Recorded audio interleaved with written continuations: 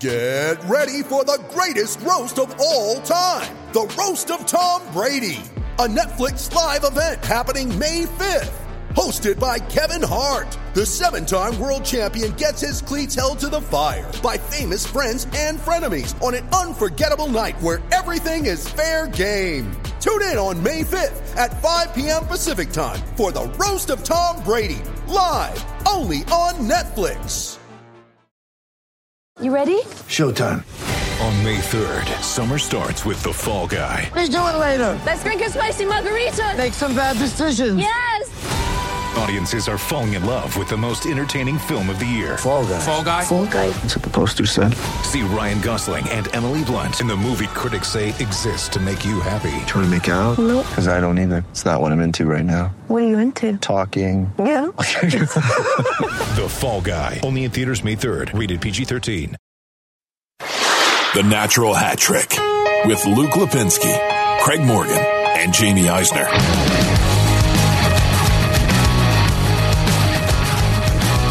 Welcome into episode 216 of the Natural Hat Trick podcast alongside Craig Morgan, Natty Hattie, and Jamie Eisner, and nobody else. and Sebastian Noren.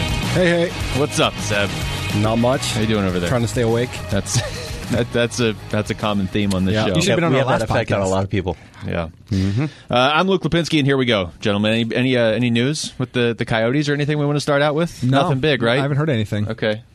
Should we revisit my Clayton Keller projection point total conversation from 2 episodes ago? 'Cause Apparently, somebody was I listening. think it very much plays into whether this is a good or bad contract or somewhere in the middle. Although the verdict's already been out there. I think we've already know. Because once a contract's signed, you have like 3 to 5 minutes to decide whether it's good or not. And that's already happened. And the reactions are all over the map. They really are. Yeah, I was going to say, there's not really a universal...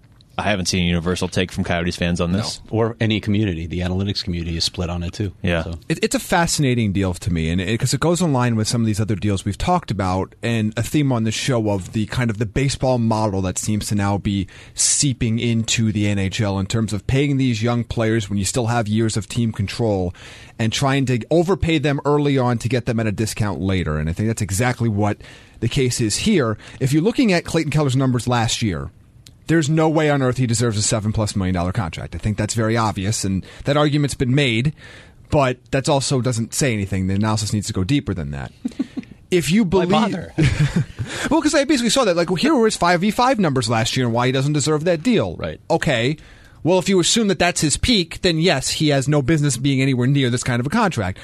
Any logical human being believes that, no, this is probably not his peak, or at least not his potential peak, and that he has the ability to improve. Well, he did have 65 points his rookie season, too. Yes. So if he is a player that can be a point-per-game player for you somewhere down the road and is going to be that power play catalyst on a playoff team, then you're going to look back at this deal in 3 or 4 years and say, wow, that's a great value. If this deal causes him to, for whatever reason, not progress or has injury issues or the issues that I've talked about on the show a bunch, effort issues, seep back into his game now that they got paid, we're now not going to see what a contract year Clayton Keller looks like for a very, very long time, then it's going to be a bad deal. I think this is simply... The issues that we have looked at with Clayton Keller, positive and negative, don't change. And I think the reason why you're able to sign a player like this to a $7 million deal is because we haven't seen his peak yet, because last year was a disaster. If it wasn't a disaster, this type of deal never comes together at this price. Anybody else? I was trying to read your look over there. Well, Like, it was somewhere between bored and I wanted to take Jamie down. I've agreed with a lot of the stuff Jamie says. I think my view's maybe a little more simplistic on it, simply that you drafted Keller high. You are obviously, if you sign him to this deal, like, I don't think $7.15 million a year for 8 years is like a bargain. I think you paid him based on what you think he's going to be able to do, and that's fine. I like, and I've said all along, whether it's Chaika or another GM, it doesn't even matter what the sport is.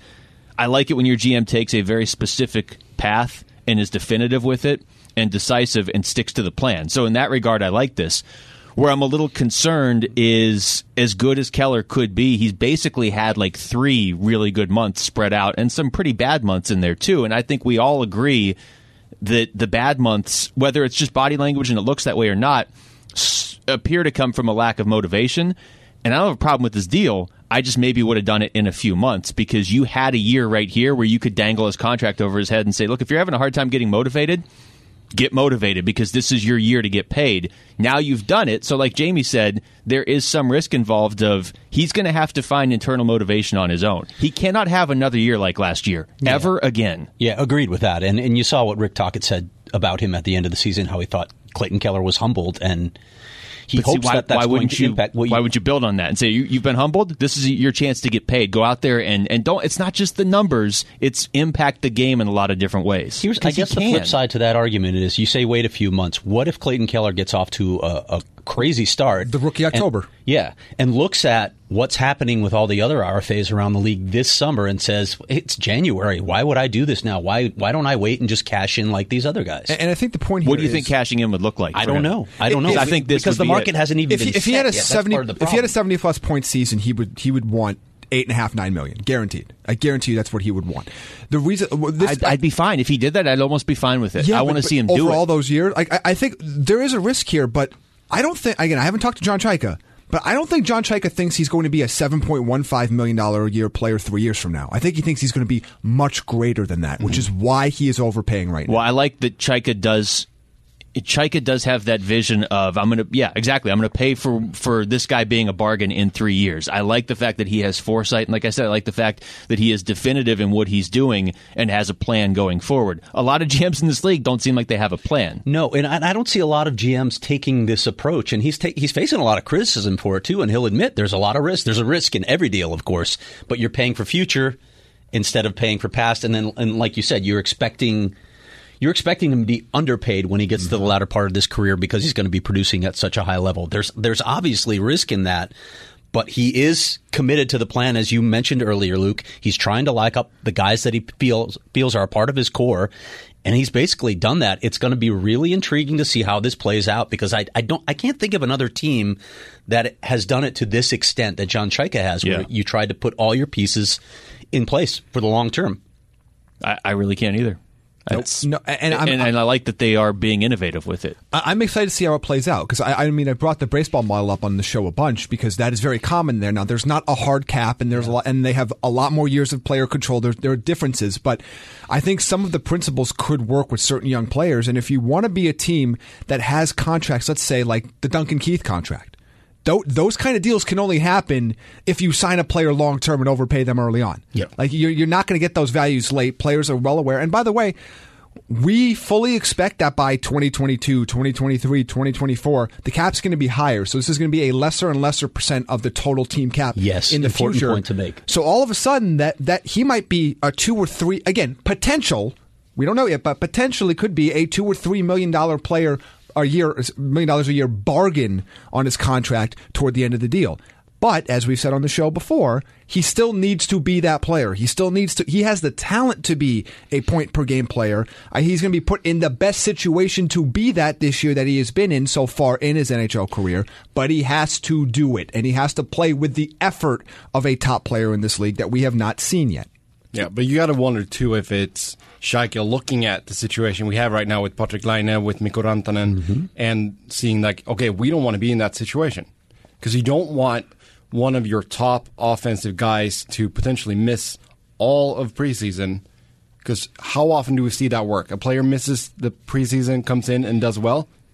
Not very often. Almost never. No. He said that they took a look at. He wasn't trying to be clairvoyant. He didn't know it would be to this extent, but they looked at the crop of RFAs that were going to be due for new deals this summer, and they knew they didn't want to get caught in that logjam. So that's why he did what he did last year with Schmaltz and with Chychrun. You know, they locked up 3 guys that were going to be RFAs, and he's done the same thing with Keller. But another point that you and I were talking about off the air, Luke, is it's. Part of Clayton Keller's production, I still think, is an issue of the personnel around him. How much different does this team look if they have that true number one center and Clayton Keller is able to play with that guy? Now, that doesn't help you because it's not coming. There's no guy coming in the system, but maybe with the maturation of Nick Schmaltz, maybe with Phil Kessel in the lineup, he just gets more opportunities to produce, and then this deal looks good. One of you said this. There's so many of you in here now. I don't remember which one it was. You don't want to pay for past production. You want to pay for what you think you can get in the future, and you have to be confident in your scouting department and your own assessment of your players. And so, again, I like that the Coyotes are doing that. You are paying for potential here, though, with Keller right now. Yes. And I guess I like the fact that they're signing their own players that they are developing. I mean, we've seen teams around the league draft players towards the top of the first round, and they start to get good and they lose them or whatever. The Coyotes seem now to be pretty committed to, even if they didn't draft guys. I mean, Nick Schmaltz is still young. A guy like Keller signed. You mentioned Dvorak is signed, and Chychrun, and they're getting all these guys signed for the long haul, which is what you have to do. If you're not going to get that franchise center, if you're not going to be able to draft Austin Matthews or Connor McDavid or Jack Hughes or whoever, you have to develop your guys and then keep them long term. So I like what they're doing, but this is more of just a philosophical question. How many times do we hear like, oh, okay, out of 5 first-round picks, you're hoping 3 of them hit or something? They've now signed 4 of these guys long term. When you're actually signing them, they all need to hit, right? Yeah, but you've got a lot bigger body of evidence to judge their potential by that point. It's not like you're talking about an 18-year or 19-year-old prospect at this point. They've seen apparently enough of them to lock them up to these. And we've talked about some of these deals too. Like you look at Dvorak's deal, the AAV is that of a third line center, right? That's where he slots. Nick Schmaltz really is the AAV of a second line center. So in some ways these deals make sense, but I mean, I get what you're saying, Luke. I think they have more evidence to base these deals on than they would have for a prospect. But I'm not saying it's wrong. I'm just saying you have to hit on all of them. Yes, but this is the new NHL. We're in a brave new world for RFAs. They are not sitting around and waiting and taking bridge deals, taking 3-year deals. Right. They're not going to do this anymore. Top players, or even the second tier of top players, aren't going to do this anymore. And if we have seen anything over the last few years of free agency, even though it's all been like that, is the overpays for mediocre or mid-tier players is out of this world. So you're not going to find those pieces that you want at a reasonable price.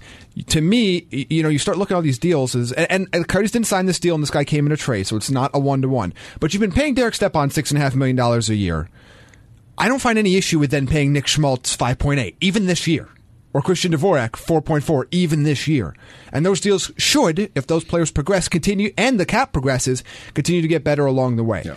There is inherent risk in signing a player to an 8-year deal, especially a player that, at least in my estimation, has motivation issues. But you also have a player that could start to creep up into double-digit $1 million per year territory if they hit their potential sometime in the next 8 years. And now you don't have to worry about that long term. And the reality is, and the cold reality of the sport is, if Chaika's wrong, he won't be around long enough for it to be a problem for him. Yeah, and we've made that point recently. His recent moves, really all of his moves last year, and now this one, you can throw that in. These will define his tenure and decide whether people view him favorably or he's looking for a job. But I mean, again, maybe I sound like a broken record, but I like the fact that he's going all in on one. Sure, and you have to do that, right? You can't be wishy-washy. You can't just be in the middle and hope you hang around for an extra 2 or 3 years. I mean, if you want to be the GM and you want to be successful, you have to inherit some risk. This is starting to become, players are starting to become like coaches where you just can't unless you're Barry Trotz, you just can't let them go into their last year of their deal anymore. You just absolutely cannot. Whether you have rights to them or not, you're just not. Although half the league just did with all their RFAs. Yeah, and look what happened. That's look such what a wild happened. card in all this, right? Again, we're seeing the market completely reshape right now, so I don't think a lot of GMs right now have a blueprint for what to do. They're still building that blueprint. It's confusing out there right now. Here, I have 2 questions for all you guys, and then we'll move on to the Metro preview. One, on any level, does Keller's deal impact Marner or any of these current RFAs? No. No? No, because I think they would. The top guys are going to make significantly more than this, and I really don't think this sets the market for them. You mean the guys right now that are holding out? Yeah, I don't know. I don't know. Maybe. I'm just wondering if any of those guys are ever going to sign with the season. The preseason starts in less than 2 crazy, weeks. Yeah. The other one, okay, so you've got Dvorak, Keller, Chychrun, and Schmaltz. We agree those are the 4. I mean, Oliver's signed, but they already know what they have. So those 4 guys are the ones that they have decided these are our young core, and we're going to lock these guys up for a long time. Which one of those, in your mind, is the least risky, and which one do you think is the most risky now that they have all four of them signed? Well, I think the least risky is Jacob Chikrin. At that number, at his position, at his age, his skill level, I think his floor is a second-pairing left defenseman, which, by the way, you could pay $4.6 million. Most of the teams in this league do. There's no real issue there. I think there's a ton of upside. Especially like a couple years out, you're paying 4.6 for a second pair left. Yeah, and that's if he's and again, he might be a second pair, and I put that in air quotes because of Oliver Ekman-Larsson, but I mean production-wise, that's his floor, I think, unless he continues to get massive injuries, which he always seems to bounce back from. I mean, I guess the biggest risk would be Clayton Keller because he's a wing and he's a player that if he has seasons more like he just had is going to be worth a lot less in his contract. But I also think he's the only player on your roster with point per game upside. Yeah, Christian Dvorak's contract, while it's 6 years in length, but he is a center. There are a lot of things that he can do, and that's not a prohibitive number, especially. It's a really good number, actually. When you put it out a few years. So I'm with Jamie completely on those two choices. Yeah, I think I would say the same. I mean, Chikrin has the upside too, where if he becomes a number one defenseman, you're paying him $4.6 million a year. That's absurd. So just the fact, by the nature that Schmaltz and Dvorak are both making significantly less than Keller and both play center, I would say Keller's probably the riskiest one. For context, Sebastian Aho's making $8.4 million a year now. So. I mean, if you're just looking, and Craig and I were talking about this off the air, you can't just compare it to what other guys around the league are making because Clayton Keller's now making more than Nathan McKinnon, I believe. He's the highest paid Coyotes forward. So that tells you where they believe he is right now. His potential is right now. Until, of course, Austin Matthews comes here in 5 years, as all of Toronto believes is going to happen now. Yeah, wait, it's your fault, Craig. Are they still going to have enough cap space for Austin Matthews in 5 years? I think they are, right? Yeah, they will. I like the fact, I can't say this enough, that they are willing to spend money and pay their own guys. And I think that you keep bringing that up, but that's an extremely good point because the Coyotes are a team that you need to start establishing a culture around. We draft guys. If they perform for us, we pay those guys. We reward them for being there and becoming a destination for the key free agent here or there. The narrative around this team has changed so much in the last few years. And yes, a big part of it is getting stable ownership now. But that was only the last 2 months. But you need to start establishing this, okay, we're doing better drafting players. Again, it was not a high bar for them to clear considering what the last couple regimes were. But you were drafting players, then they're having success here, and then we're paying them, and they continue to have success. Now, that last little piece, we still need to see. But everything else along the way, that's how you establish good team culture. And by the way, that's how you establish long-term success for your team, where you're not just kind of popping up and falling back down. Yeah.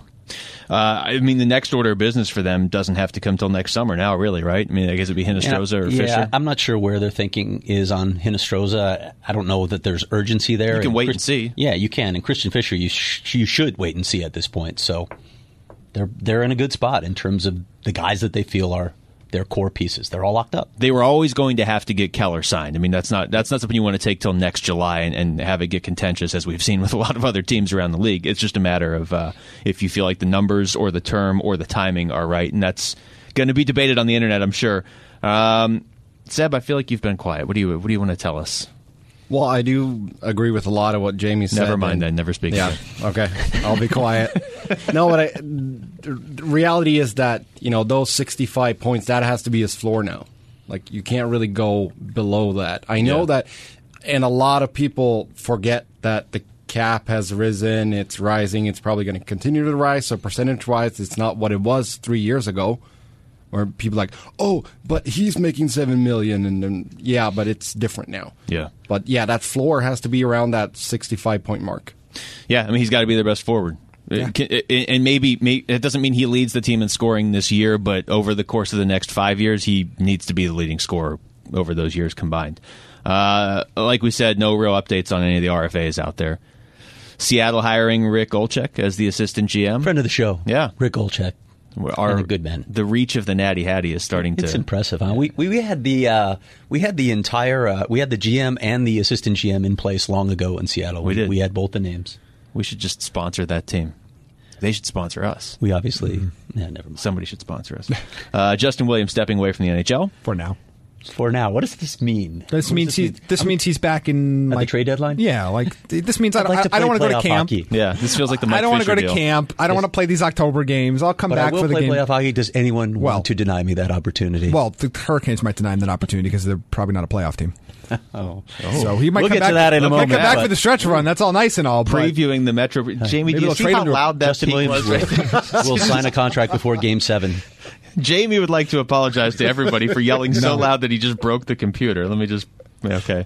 Put your headphones in. Apparently, yeah, when you get Jamie talking about Justin Williams and the Carolina Hurricanes, which we're going to do, all bets are off. Nicholas Kronwall retiring.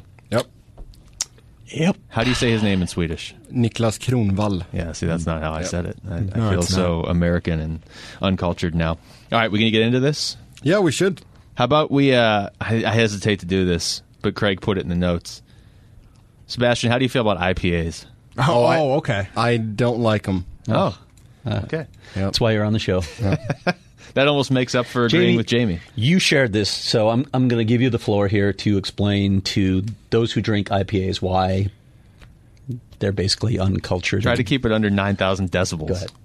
So don't scream this. No, so I found this nice little article to send to Craig about why people like or dislike IPAs. And apparently the verdict is those who like IPAs have a less sophisticated or less developed taste buds. Yes. That is the difference. So that is music to Craig's ears, who has extremely developed taste buds, apparently. This feels like I have refined taste buds. A veiled shot. I once saw you eat Burger King as we started a show. It's not. It's just hurtful. And then during the that show. was like a year and a half ago. Oh, it was like almost 3 years ago now. Yeah. I wouldn't have made a big deal out of it if you didn't make such a big deal out of trying to hide it. This whole article feels like a veiled shot at somebody that maybe has been on this show before and isn't here to defend himself right now. Named Matt. That's a good point.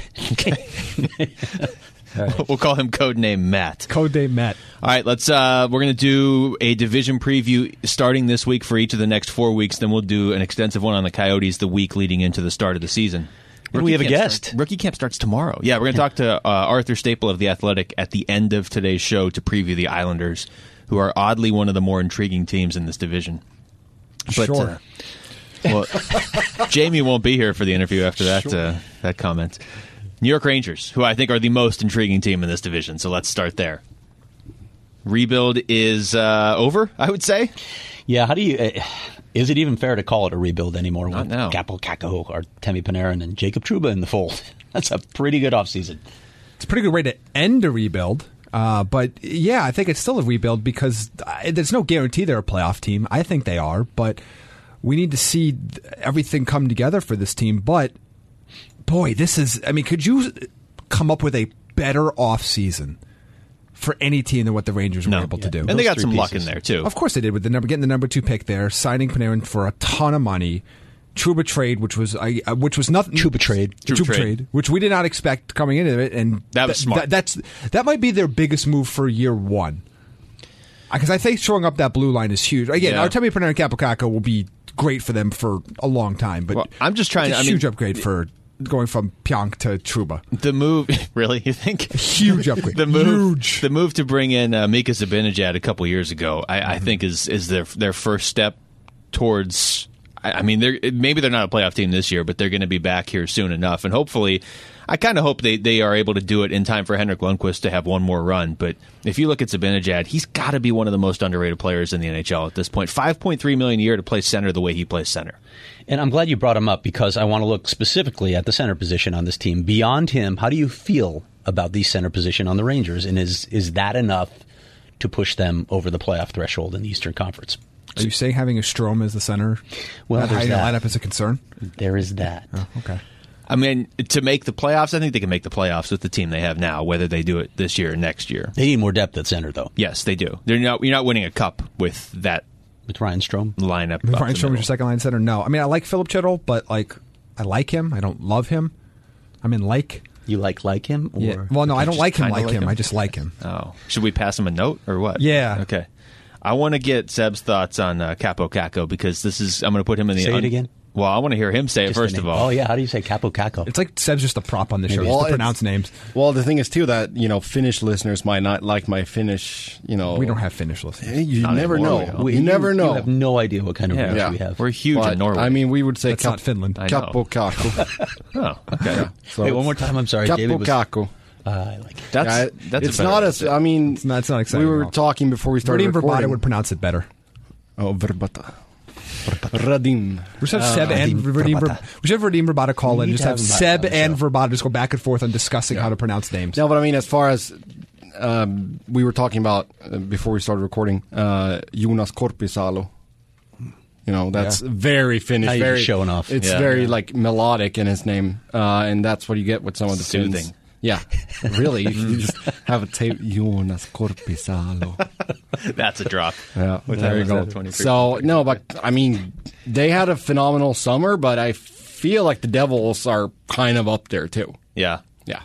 A lot of the teams at the mid to low level of the East last year got better, which I think is going to be the biggest reason why there's going to be this whole mess come playoff time. Yeah. Because a lot of the top teams got a little worse, but not super worse. No. And the teams underneath them got a little bit better. So Yeah. we're in this kind of I weird mean, range. there's where- only one team that really fell off, and that's Columbus. Yeah, well, I mean, the Penguins are Well, going to fall Luke off would a beg bit. to differ with you, yes. But have they fallen off enough to not make the playoffs? I don't know about that. They've fallen off enough that they're probably going to get swept in the first round again. Let's but- ask Luke. How do you feel about Brandon Tanev Hold as on, your let me big just- off-season acquisition? Luke is Start pulling pulling. his ducks from under the desk. I brought 3 this time.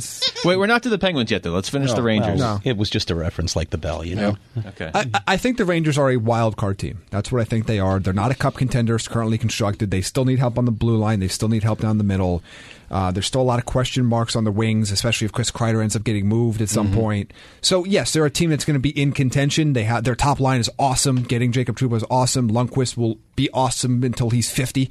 But there are still a lot of holes when it comes to this team actually winning playoff rounds. But I mean, that's the thing too with Chris Kreider. It's like, what do you do here? Yeah. Because I could see that they don't want to be the team that signs that next contract. But do you just, if you're in contention for a wild card spot, do you just keep him as your own rental? But that's why I think it's not fair to say this rebuild's over, because I don't think you're operating as if you're a cup contender yet. No. And if you can get a return for Chris Kreider that you don't believe he's the future of your team, or he asked for more money than you want to give him, then you can't. Then you could sacrifice losing in the first round of the playoffs this year to get a return that's going to help you down the road. So I don't think you're operating as a contender yet. So, but if they're in a playoff position, you can't make that move, right? You can't trade Chris Kreider at Depends what he's doing, right? I mean, if he's Well, not and it really depends on helping you. It depends on what the offer is too. Yeah. You're right, though. You're right. I mean, It's a tough deal to make. It's a tough deal to sell. If you're in a playoff position and you say goodbye to Chris Kreider, and I get what you're saying, because the logical move, the smart move, is probably to move him if the return is there, because he's going to be 29 by the end of the season. So what's he going to want in terms of term? In terms of term. in terms of term. That was poetic. And I mean, and that's the thing too. How does that affect the locker room? Because we've seen when some players leave close to the deadline, they're like, "What are you doing?" Yeah, and it's New York too. I mean, good luck. You explained to that fan base you were rebuilding a year and a half ago, and they were in on it, I guess.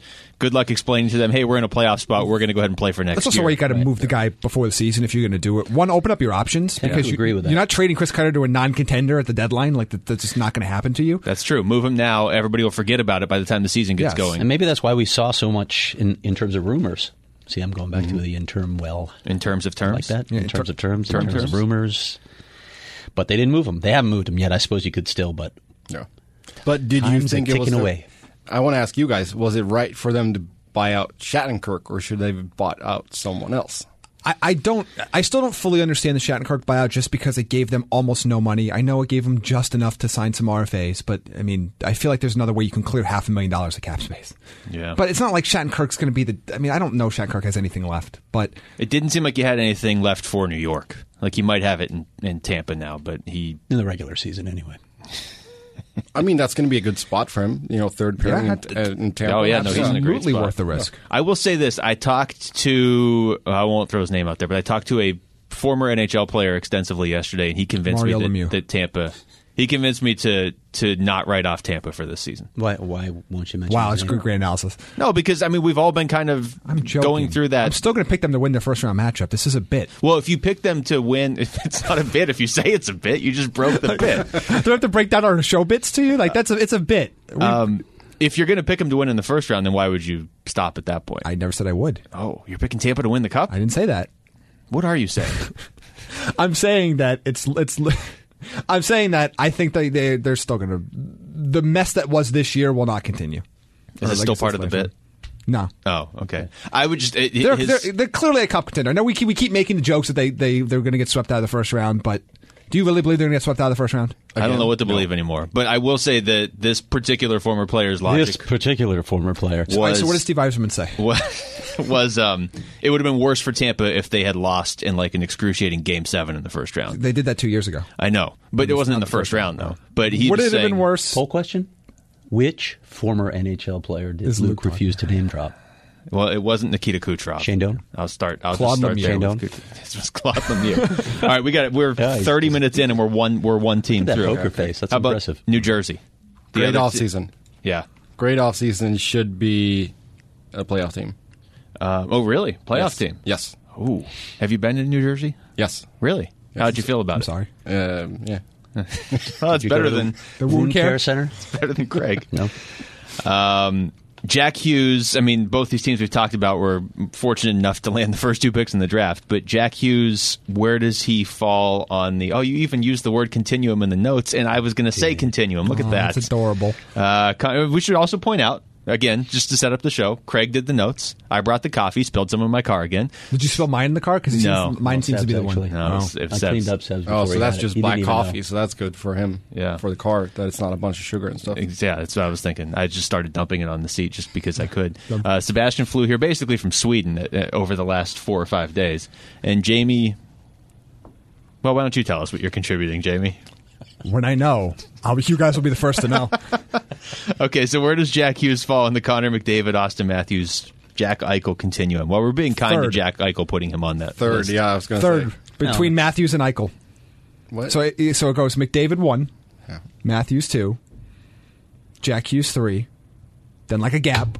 That was my hand hitting the table. Just blew up the computer. No, it didn't actually. And then Jack Eichel. Upper body injury, though, for Jamie. Jack Eichel's still good, but he's definitely not in the McDavid Matthews tier. And Hughes, I can't put him up with those two guys yet, but he's closer to them than I think he is to Eichel. Where would you put a guy like Barzal in that group? It's a good question. Yeah.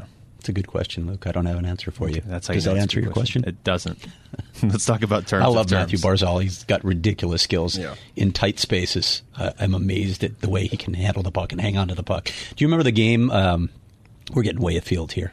That's I probably fine. shouldn't even That's bring the it up. But Do it. You the already game at went the this far. Coliseum last year. We're going to where save time when we get to Lyubushkin Carolina. absolutely leveled him behind the net after he was dancing around players. He just got right back up and got the puck again. Yeah. How was that game? So You was were? I. Yeah. You guys were all at that game, huh? Yep. Yeah. Oh, Rick Olchek was there too. Huh.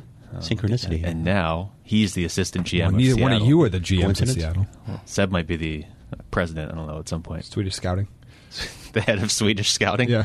That wouldn't actually be a bad job in the NHL. No, I'll take it.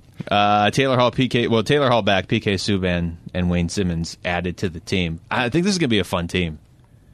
And this was a team that was in the playoffs 2 years ago. They took, as I asked you, is this the classic case of nonlinear progression? Yeah, they might be the new Flames in that sense of, look, I love their top two lines. I think Nikita Gusev's going to be an interesting addition for them. Wayne Simmons isn't the player he was a few years ago, but he's in a great spot to have success. He's such an Eastern Conference player. It's like not even funny. And look, depth down the middle, which they have now. You can move Zajac and Zaka down the lineup. That blue line isn't great, but this was the worst blue line in hockey 3 years ago. I remember talking about. They I think we didn't did a even whole show have on enough NHL defensemen. Remember that? Yeah. It was like Ben Lovejoy was your leader, and then a few other guys that looked up to Ben Lovejoy. Yeah, and now like that, the top pairing's really good, and Got it's Hughes, okay. Hischier, Zajac. They have good depth. Yeah. Like all of a sudden, Subban's it's like, here. I mean, the Sami top defensive- Vatanen. I think their blue line's okay now. Yeah, it's now middle of the pack. This was the worst blue line in hockey 3 years ago. So what about goaltending? What did happen to Corey Schneider? Yeah, I don't what think- did happen? I think he'll come back and be decent. I think I he's got don't a know. good team in front of him. It's going to be Blackwood. You think really? Yeah. Wow. I don't know if I believe in Schneider anymore. I loved Corey Schneider. In You really Vancouver. did. I loved him. You wrote him notes. Remember when Vancouver had two awesome goaltenders and they ended up with none? That was fun. Remember the game Corey Schneider had here where they had like 96 chances? Yes. Yeah. That was like his last stand. Did he give up one goal in that game or did he get a shutout? I don't even remember. I think he It was one or none. It was insane. I think he gave up one. I don't know, but it was one of the more absurd. Like the ice was actually, I think, tilted towards one end, right, and it was unfazed. The Devils were arranged like 5 guys around the crease. Yeah, that's all they did the entire game. I just remember the Coyotes after that game being like, "I don't think we changed anything we did, and we still lost." Yeah, Nikita Gusev, super interesting. Yeah, I think so too. I mean, he might not be at Panarin level, but it's going to be really interesting to see him get a proper shot here. Yeah. I think it was kind of weird that they brought him over and then didn't play him in Vegas.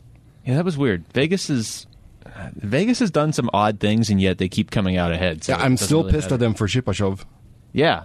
Oh, yeah. I forgot about that. Yeah, that's a similar move where you bring the guy in and he never plays. That was stranger because they didn't have as much forward depth at the time Shipachyov was over here. They had more forward depth last year.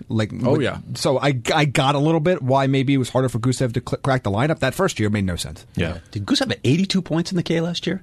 Is that what it was? That's why he can wear number 97. That's crazy. There you go. Can't believe he's stealing. Moving on. All right, let's move on to the Capitals.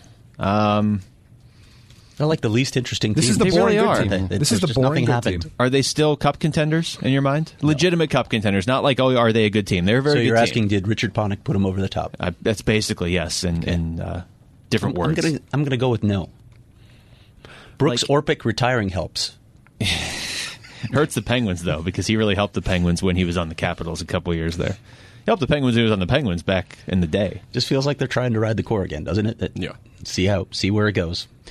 And, of course, the Evgeny Kuznetsov thing, which we discussed. It's a weird look for the NHL, isn't it? It's not great. What's happening here? So is that just kind of, are we done there with him? Well, I don't know. Look, any team in the Metro can be a cup contender because you're going to get a pretty easy path to the conference final. But yeah, I mean, so I guess in that sense, yes, because you might only have to play one exceptional team to get to the cup. So in that way, Washington is, but they're not in the same class as the top 3 teams in the Atlantic. Was this the worst team the worst division last year, the Metro? Yeah, which was weird because they had the previous 3 cup winners, but I think top to bottom were just kind of. I mean, if you look at their point totals, you wouldn't think that, but just like the repeatability of what the Islanders did, and I think the Penguins were frauds. The Pacific's the other contender, right? Yeah, true. I mean, the only reason I bring that up is because I think the Metro will be better this year. So I'm just trying to go in with a baseline of where they were last year. I think they were the 4th division, I would say. But they're the best example of what's happened in the East, where there are teams that were like the Islanders are going to come back down a little bit, probably a lot of it. Penguins are going to come back down a little bit. You've got the Devils, you've got the Columbus Rangers. is going to crash. So like you're in this weird spot where the division as a whole might be slightly better, but the 2 and 3 teams aren't really going to be any better. Like the path for the Capitals is going to still be really simple for them. Yeah, they're still the team to beat, I guess. In the division, absolutely, they still are. I don't think it's that close, to be honest with you. I feel like I agree with you, but I feel like they are. It's dangerous in 2019 to just kind of stick with the same team. They're and just be like, oh, we're fine. They're what the Cleveland Indians were the last couple of years, where they are just so clearly better than everybody in the division that you have to consider them a contender. And then they go up against teams that are significantly better than them in the postseason, and they get boat raced. Yeah. That's what's going to happen here. Do we have to talk about the Penguins? Yes. You do, specifically. Well, Craig's first note feels unnecessary.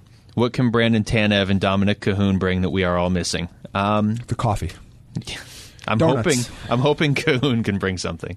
Is it possible Tanev is just like don't do this? No, okay. Don't do this. I'm not even. You don't even trying to convince yourself. Is that what was about to happen? I'm just trying to convince myself that maybe there's a path to him scoring 16 goals and it still being a terrible deal. But once they drop the puck, he's not like a liability on the ice. Your hope is that he goes on like a Max Talbot playoff run and just gets hot for the right 2 weeks. Like that. That's what you're hoping for because the deal's terrible.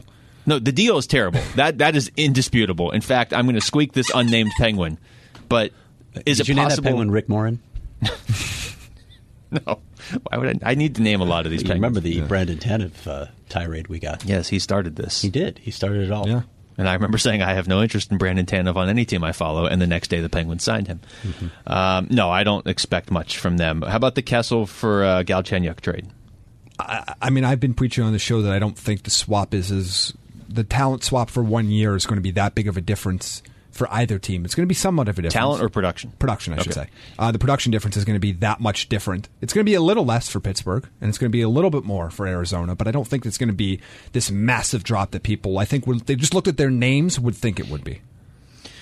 Alex Virginia playing with Evgeny Malkin is going to score 30 goals. Like I'm just, if he stays healthy, he's going to score 30 goals. We're setting the number at 30? Yes. 30 goals. I've said this. I said this all offseason. This shouldn't shock anybody. I'm taking the under on that. 30 goals. If you get 70 plus games from Galchenyuk and he's playing with Malkin, he'll score 30 goals. I'm writing this down. Write it down. I'm not sure. Here, since Jamie did it. A lot of stickies going over there, don't you? Yeah, and I've just been throwing them all away after I ran them. Oh, okay. I thought you were sticking them to the Ducks. Now, if he starts playing with Nick Bukestad, then it's going to be a problem. Hey, anything goes. Brandon Tanev. More Duck abuse going on over there. No, I took care of the Ducks. Let them all out of the house today. So, Luke, doesn't seem like taking care of them, Luke.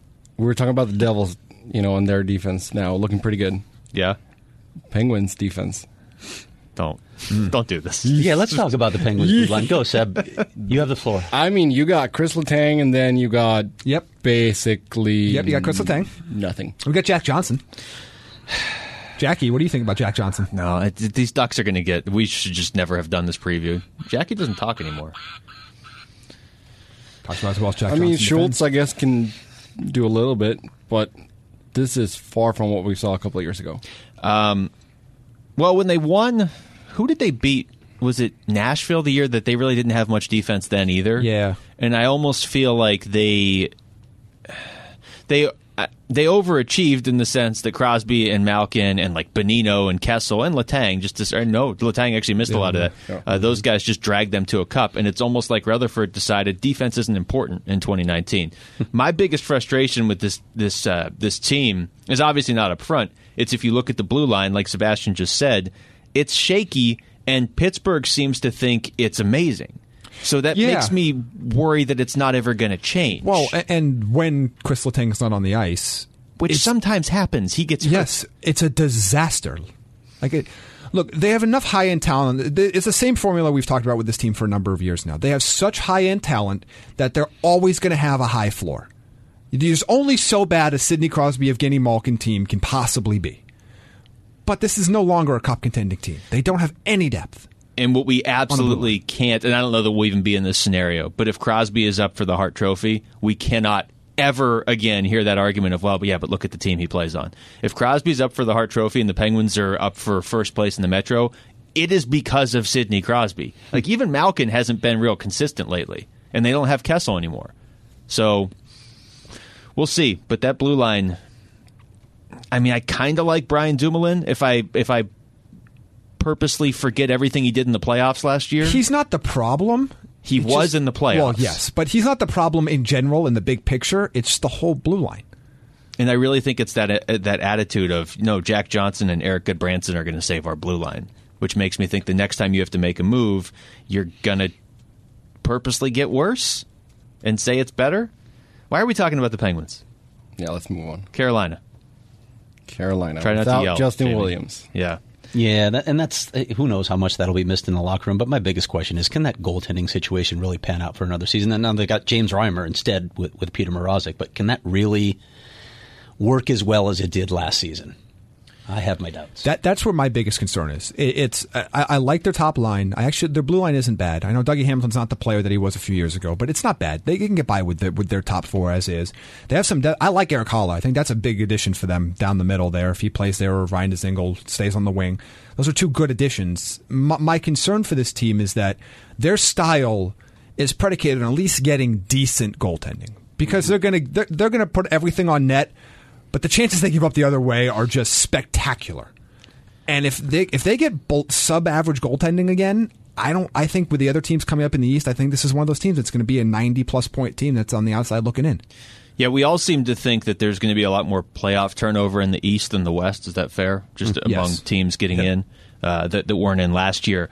But with Carolina and the Islanders specifically, after what they did last year, which one do you think has a better chance of sustaining that this year? Carolina, because I think the Islanders their goaltend. I just can't. Trotz is awesome, but I cannot possibly imagine they get that level of goaltending again. I just can't see it. See, I got more faith in Barry Trotz. Yeah, I do too. I don't look at anybody on Carolina's roster and think like, oh, you know what? In tough times, he'll carry them. Other than Aho, I mean, Aho's impressive. And again, because I referenced him earlier in the show and said he's making $8.4 million a year, He also just scored 30 goals and had 83 points last season, too. I mean, he is a legitimate star in this league, and he was supposed to be. That's not like some fluke that came out of nowhere, but I would be pretty worried about Carolina this year. Yeah, I wouldn't be surprised. I'm not saying it's going to happen, but I wouldn't be surprised to see a regression here.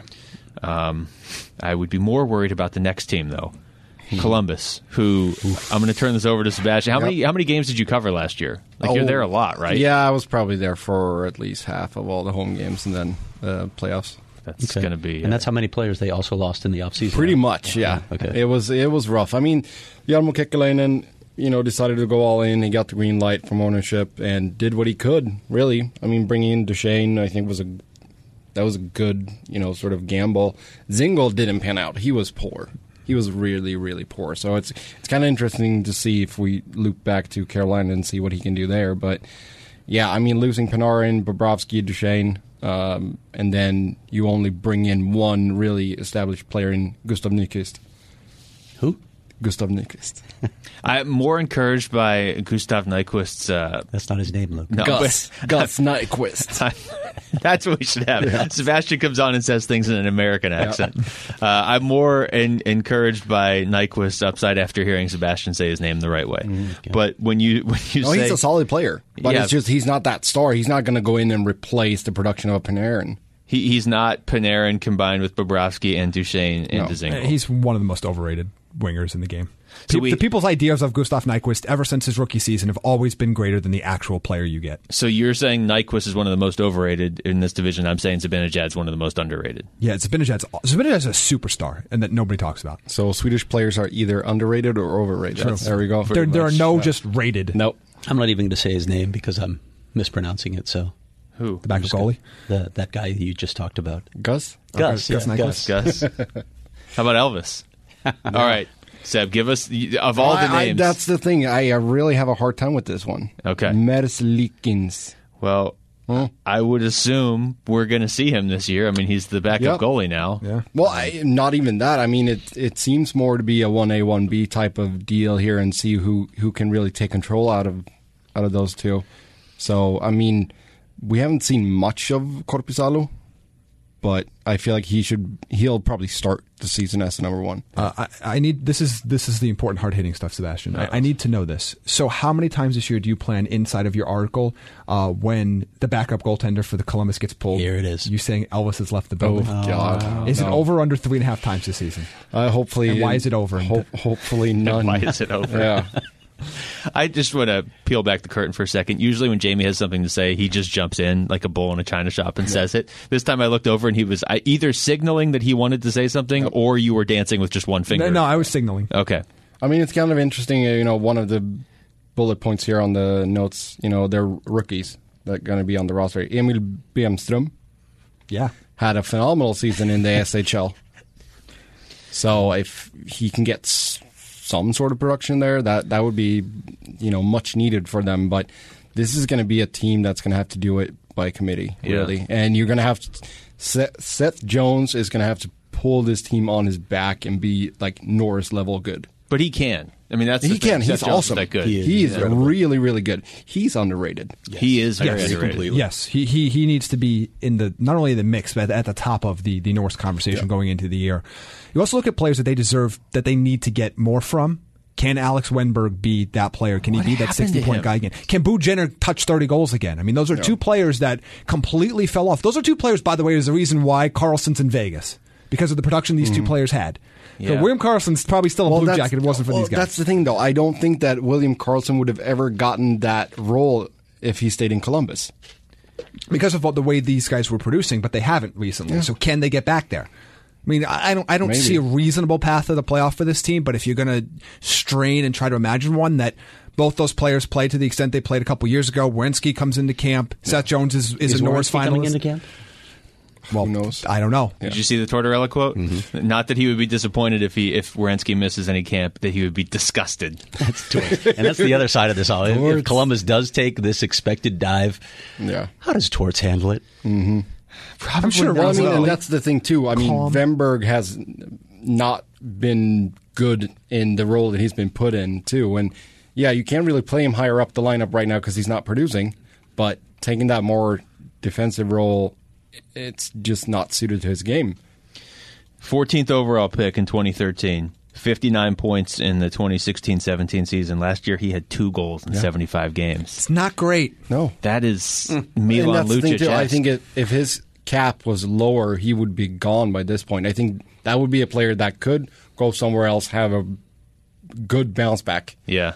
I just don't see it under Tortorella, really. Before we get to Philadelphia, since you're there, what was it like in Columbus last year when they decided to go all in and make the trades for Duchesne and Dzingel and just kind of say, look, we know, and not trade Panarin or Bobrovsky and just say we're going all in on this year? No, it was cool. It was a lot of positive vibes. I think fans bought into it. That building when they beat Tampa was deafening. Yeah. It was really cool to see, and you appreciate that. It's a franchise that hadn't won a single playoff round. So go and do that against a Tampa team that, had most regular season points since Detroit. I mean, that's really impressive. But at the same time, now you got to lower those expectations all the way down again and really buy in that, all for one playoff series win. Yeah, and see what Jarmo can come up with here. But if we were talking a little bit before we started recording too, like how much confidence does ownership have in Jarmo Kekalainen now? I mean, it was one of the most memorable first round playoff series wins in the last, 15 years, but you're going to pay for it now. Yeah, it wasn't enough. Yeah. We talked about that at the time too, that they needed to get to the conference final for that to be worth it. Yeah. Let's get to Philadelphia then, and then we'll talk to Arthur Staple about the Islanders after we do listener questions, because we've got some Swedish questions for Swedish things with Sebastian. Kevin Hayes, if you want to put this in perspective, is making exactly what Clayton Keller is making now going forward. Keller's still on his ELC this year, but $7.142 million for Kevin Hayes. I think we all would rather have Clayton Keller than Kevin Hayes. I would rather have the 7-point-something million. Well, I think consensus about you, Jamie. Consensus among Philly fans are he's a little bit overpaid, but it's not. Yeah, it's not the end of the world. Yeah, but I mean, they did that last year with Van Riemsdyk too. I'd rather have Van Riemsdyk than Kevin Hayes. And how many times can you get away with overpaying? There is a salary cap. Yeah. So I don't know when this catches up with Philadelphia. I mean, that's a team that could make the playoffs this year. Yeah, they're a contender, but to me, this is the Carter Hart show. Because this team is not markedly different than the team they put on the ice last year. The question is, can they get enough goaltending throughout the season to be in that wild card contention? Yeah, what they are. Their top line's very good. Their second line can score. They have two good defensemen, and that is it. Provorov's still in RFA, too. Yes. Yeah. Like, so right now they have one good defenseman that they were trying to trade, and that is it. You're not a Justin Braun fan? He's fine. Yeah, I thought he was fine. The Matt Niskanen edition was a little odd. Well, he's fine. I'm not sure he's fine anymore. Giving up Gudas. That's. I mean, Radko Gudas wasn't. We're not fans of Radko Gudas. Sorry. We're saying is you did either Shane Doan for that matter. You're taking a very similar level of talent from last year into this year. The only difference is you can get a full season of Carter Hart. Yeah, you don't. Hopefully you won't be in goalie hell again and playing 8 different goalies. I don't know. It's Philadelphia. I kind of just assume they always will be. Even if Hart's playing well, they'll just bring in 7 other guys. There could be a little injection of offense here too. Who knows what Morgan Frost is going to do at this level? He's been pretty successful so far. They've I don't know. I would say they've underachieved for the last few years. So even if they just do what they're supposed to do, they could be a playoff team. But I wouldn't take that as they went out and got a lot better this offseason. It's just Carter Hart, really. That's why you're excited about Philadelphia. If you are excited, I'm saying if somebody were so inclined to be excited. Yeah. Sorry, I didn't mean to look at you when I said that. Don't look at me. I'll never look at you again, Jamie. All right, we ready for questions? Sure.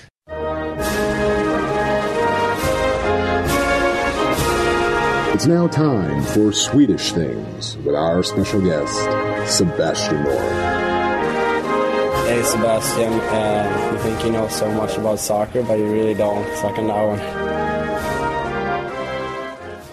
There are some Swedish-themed questions mixed in here, so I'll try and answer them. Yeah, we'll let Craig answer those, and then Seb can answer the detailed salary cap questions for the Coyotes. Oh, thank you.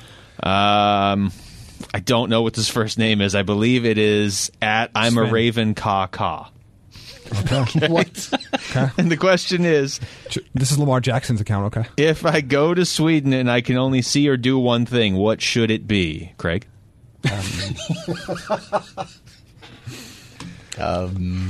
Oh, well, in that case, I don't would have you an like to answer. pass Yes, over to I'd Sebastian? like to pass, yes. Okay. Can I ask Okay, this one? so you should go to my hometown of Gothenburg and take a trip out to the archipelago.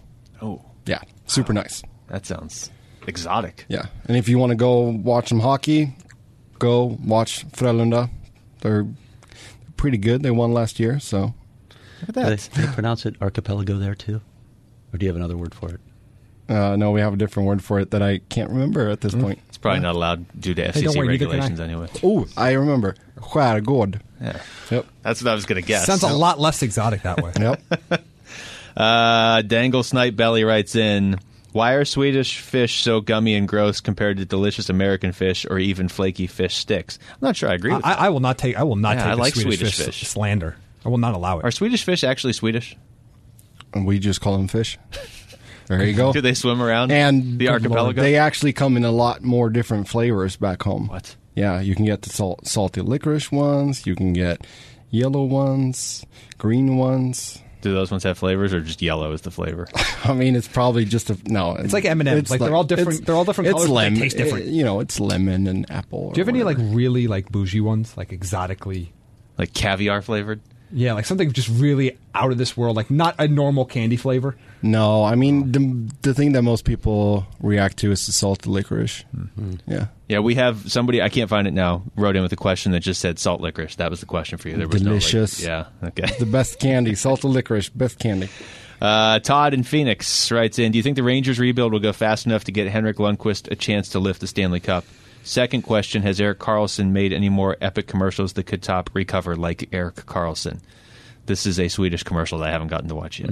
So it's a Swedish question. I haven't even seen that one. Really? No. We'll all watch it together after the show. Okay, sounds good. I mean, Henrik Lundqvist does a bunch of Head and Shoulders commercials in Sweden. Does it? He does it here, too.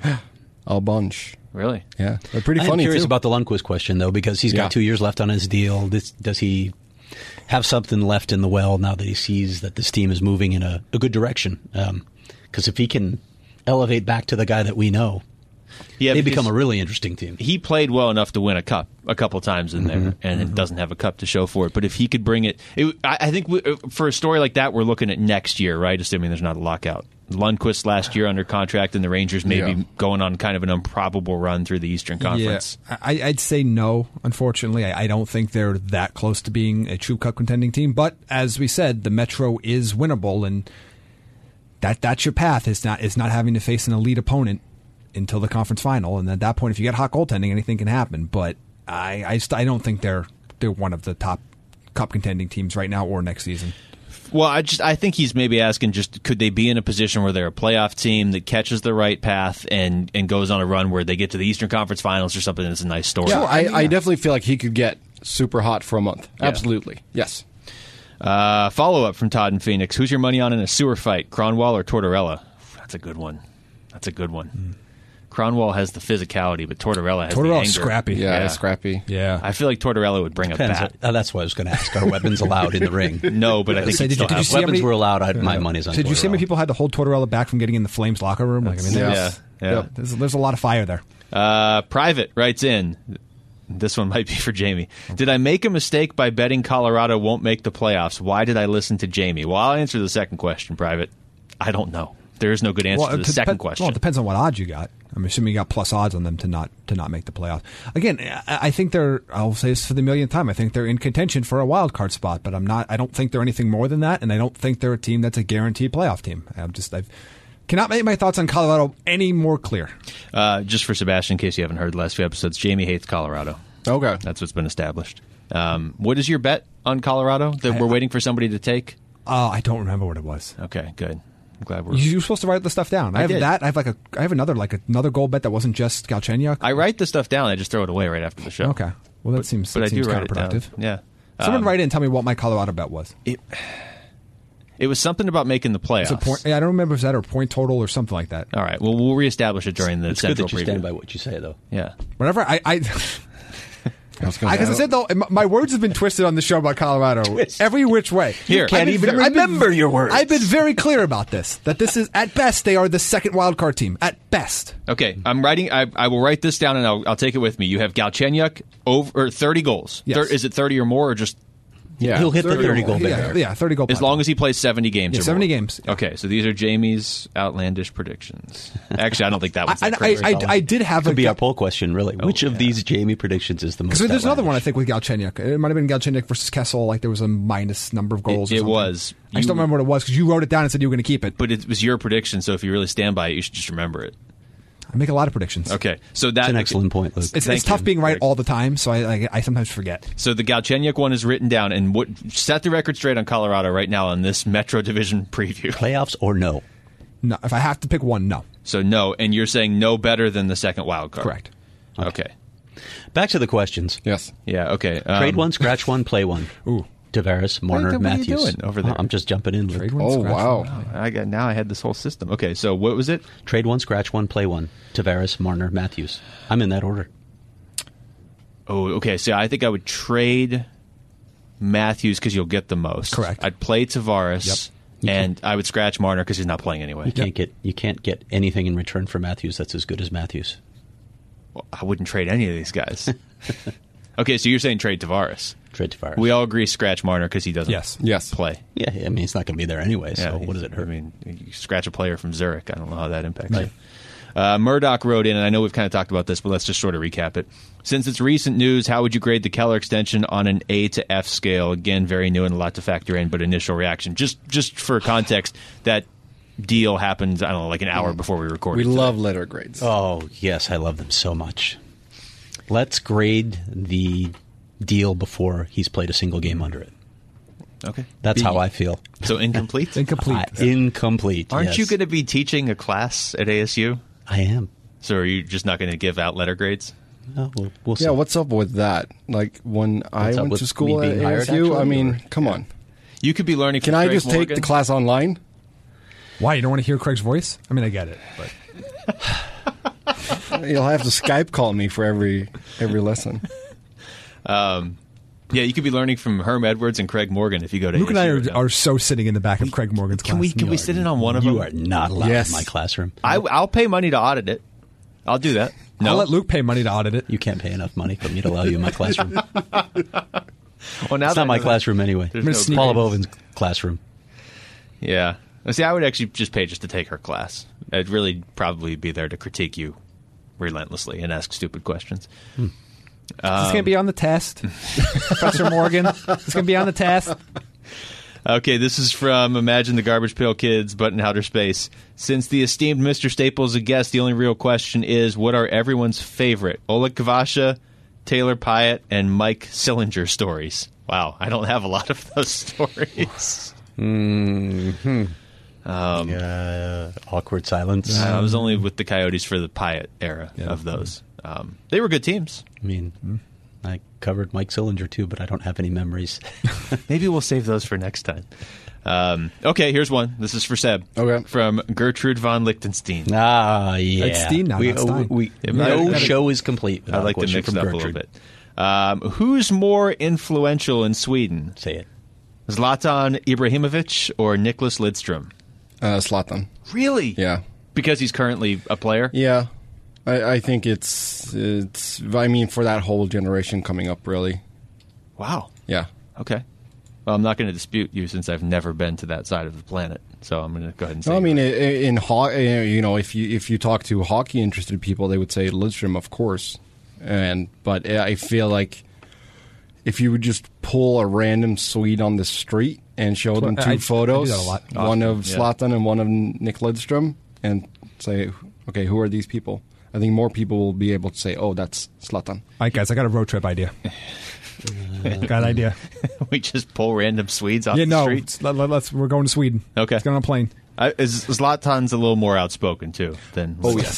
Slightly, yes. Oh, yes. That's the two extremes. Slightly. I go by H now. Sebastian, who makes better meatballs, Sweden or Italy? What are your thoughts on Scandi Noir? Do you call Swedes? You're great at asking. I just feel like I You're might nailing be it. might You're be doing getting great, thrown sweetie. into saying something that I'm not supposed to say on the air. So who makes better meatballs, Sweden or Italy? Sweden, of course. I go with Italy. No. Well, Putting marinara sauce on a meatball. it's Come delicious. on. I'm Come gonna go eat meatballs on. right now. And then Rhonda Pearson, how do Swedish meatballs at IKEA stack up against the ones from home? I mean, they're okay.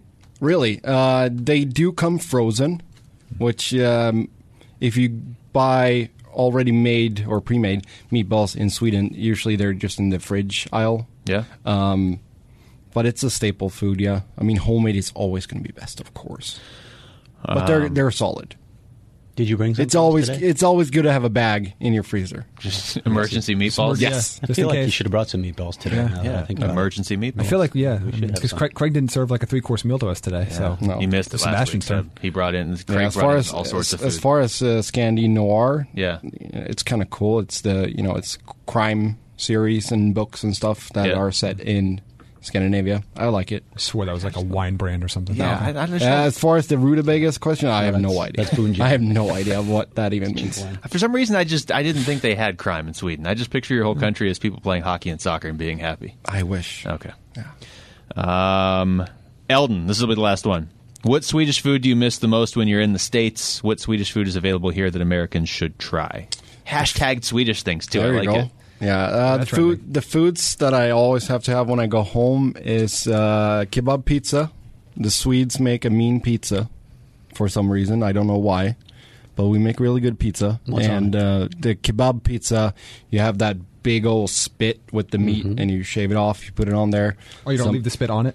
No, that's kind of hard to chew on. Dangerous. Yeah, you put a bunch of meat on it, some onions, some. What's the meat? What's it? What sort of meat? It's usually I think lamb and pork, or if it's just pork, I don't know, but it's good.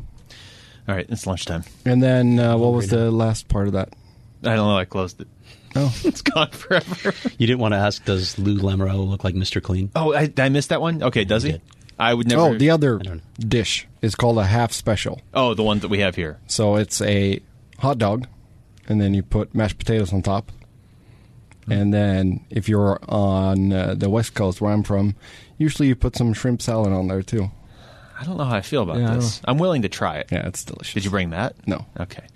All right, we have one more team to preview. Since Jamie besmirched the Islanders, he will leave the room now and go into a soundproof booth while we talk to Arthur Staple of The Athletic. Arthur, thanks for the time. How's your off-season treating you? Too short, but pretty good, thanks. Well, I'm going to start off with this, Arthur, because we're arena sensitive around here in Arizona. So what's the latest on the Islanders' new digs? Still, I think they're clearing some trees and getting ready, and there's still a plan to have a groundbreaking at some point this month, or maybe time it more to the opening of the season. It keeps getting sort of incrementally pushed back. It was supposed to be in the spring, and now we're here almost in the fall.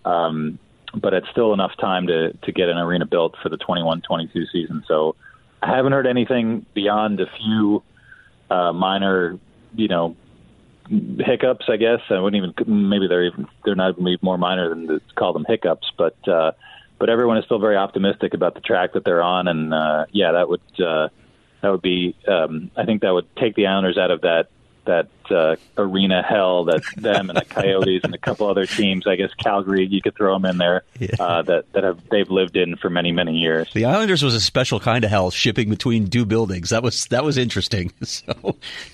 Yeah, well, that will continue at least for a little while longer. Right. So I think the one change that they really want to make is to make sure all the playoff games are in Long Island, because after they were blowing the roof off the Coliseum in 1 and 2 against Pittsburgh, and then it was not quite as raucous against Carolina in games 1 and 2, and the outcome was 2 wins and then 2 losses. So I think the players and the fans and everybody have convinced themselves that the Coliseum is the place to be.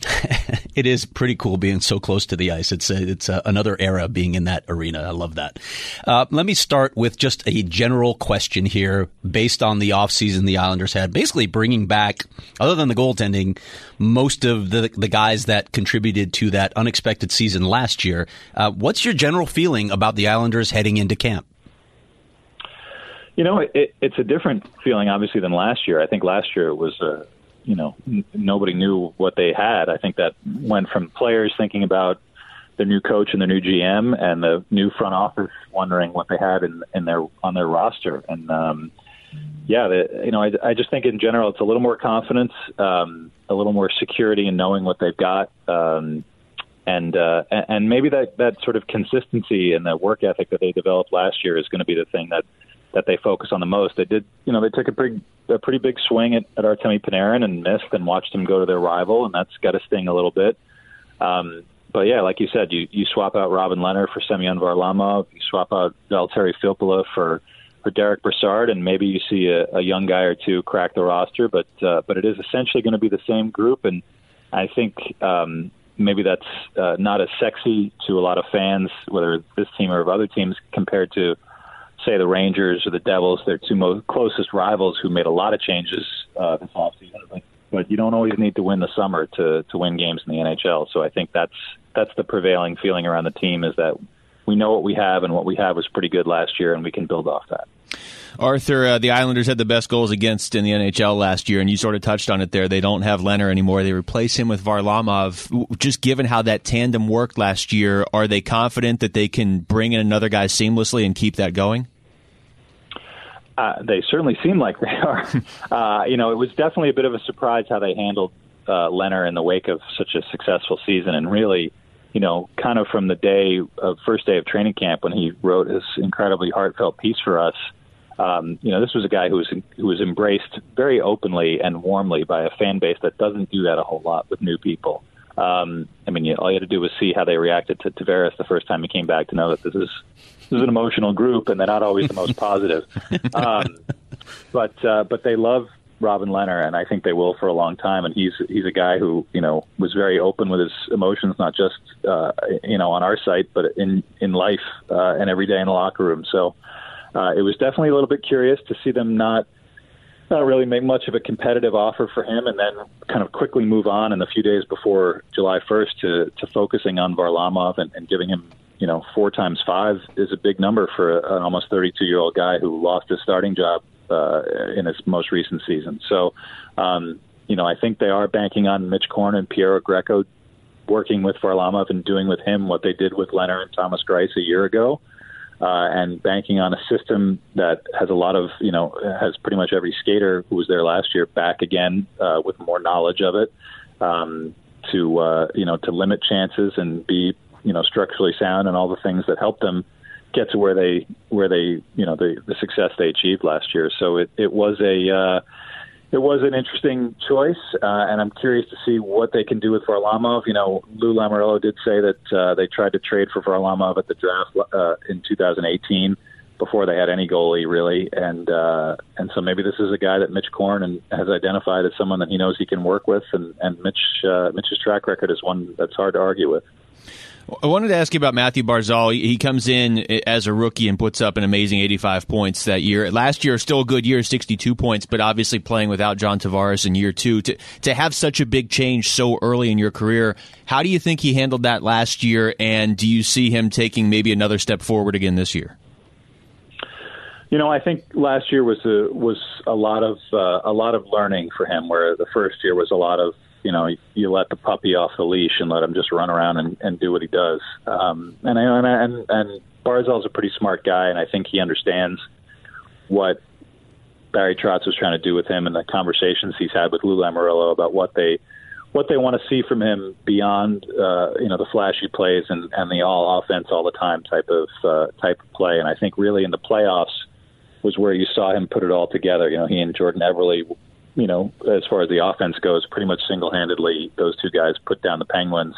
And they were still producing against Carolina, too. A lot of chances that just didn't go in, and they were really the catalyst of the Islanders' offense, and that's what they're going to need. This is not, striking out with Panarin means that Barzal is really still the lone star of this team, and their power play was in the bottom 3 in the league pretty much the whole year.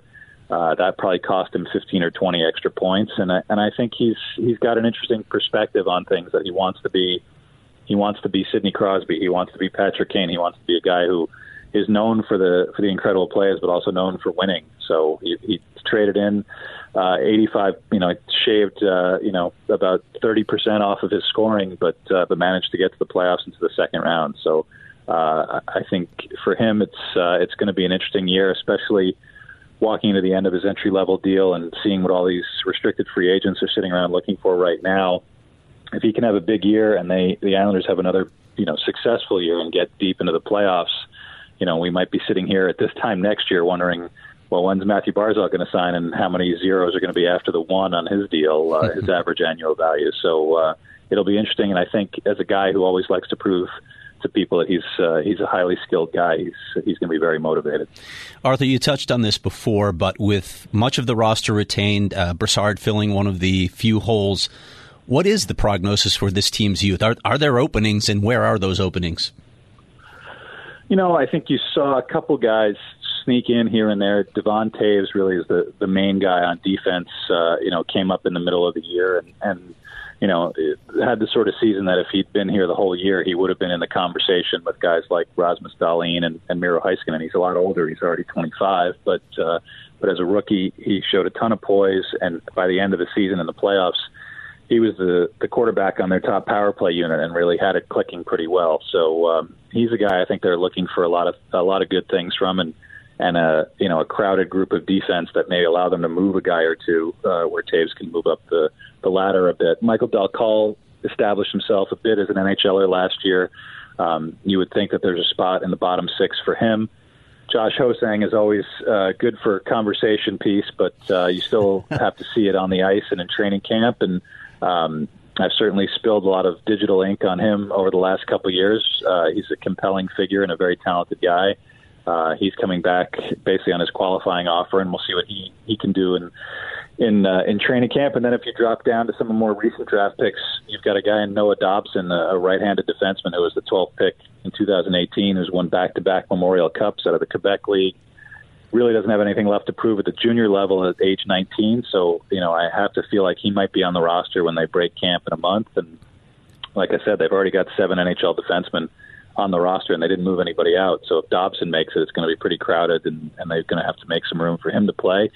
And Oliver Wahlstrom, who was the 11th pick, had a pretty disappointing year at Boston College last year and turned pro at the end. He's going to probably start the year in Bridgeport, but he's a guy who they have a lot invested in and are pretty high on, and certainly they're going to, like I said, striking out with Panarin and at last year's trade deadline, striking out on Mark Stone or Matt Duchene. A guy like Wahlstrom would look pretty good in their lineup with his ability to shoot the puck pretty well and score a lot of goals off the wing, which is something they desperately need.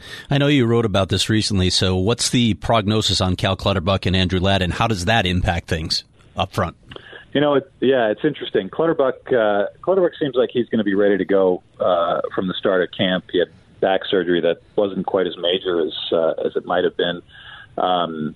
And he really, he's a plugger, but he's an important plugger on a team that's not overly skilled, that relies on 4 lines rolling pretty consistently. He's part of that fourth line with Casey Cizikas and Matt Martin. They contributed, I believe it was 35 goals last year. That's a lot of goals, 20 from Cizikas, but those other 2 guys, pretty good at preventing chances and creating them at the other end, and played a lot against opposing teams' top lines. So if he's healthy, that's kind of important. And Ladd, his time on the island has pretty much been a mess since day one. He came in on a 7-year, $38.5 million deal 3 years ago, and has had some back issues. Last year it was a torn meniscus, followed quickly by a torn ACL, limited to only 13 some odd games. He's 33 now. He's certainly got a decent resume, and he's been back on the ice skating. I don't think he's quite going to be ready for the beginning of the season, but when he's healthy, he's a guy that Barry Trotz likes. He's a dependable bottom 6 guy who can provide a little offense. He can kill penalties. He kind of fits what Trotz likes in a veteran player. So if those 2 guys manage to be healthy from day one, then it's guys like Dalcal and Hosang are going to have to work that much harder to crack roster spots, because they do have, I believe it's 15 one-way contracts right now among their forwards. So, Lou has a plan. He doesn't tell anybody his plan, but it's going to be interesting to see how it all shakes out. You better not ask either, right? No. Well, you can ask. He'll just give you the stare. Arthur, my last one for you. We've been looking at the Metro today. That division has probably changed more than any other this offseason. Looking through the lens of the Islanders, who made the playoffs last year, how do you feel about the landscape of that division, even with teams as close as the Rangers and the Devils having such good off seasons, but teams like the Penguins and Blue Jackets maybe taking a step back? Yeah, I think like I said, it's hard to know what the plan is, but I think in the goal for the Islanders of retaining their some of their key guys like Anders Lee and Brock Nelson and Jordan Everly and taking one big swing but not really making a whole lot of other changes. I think the consistency is the key for them. I think Barry Trotz likes to have the same group of guys to work with, dependable guys.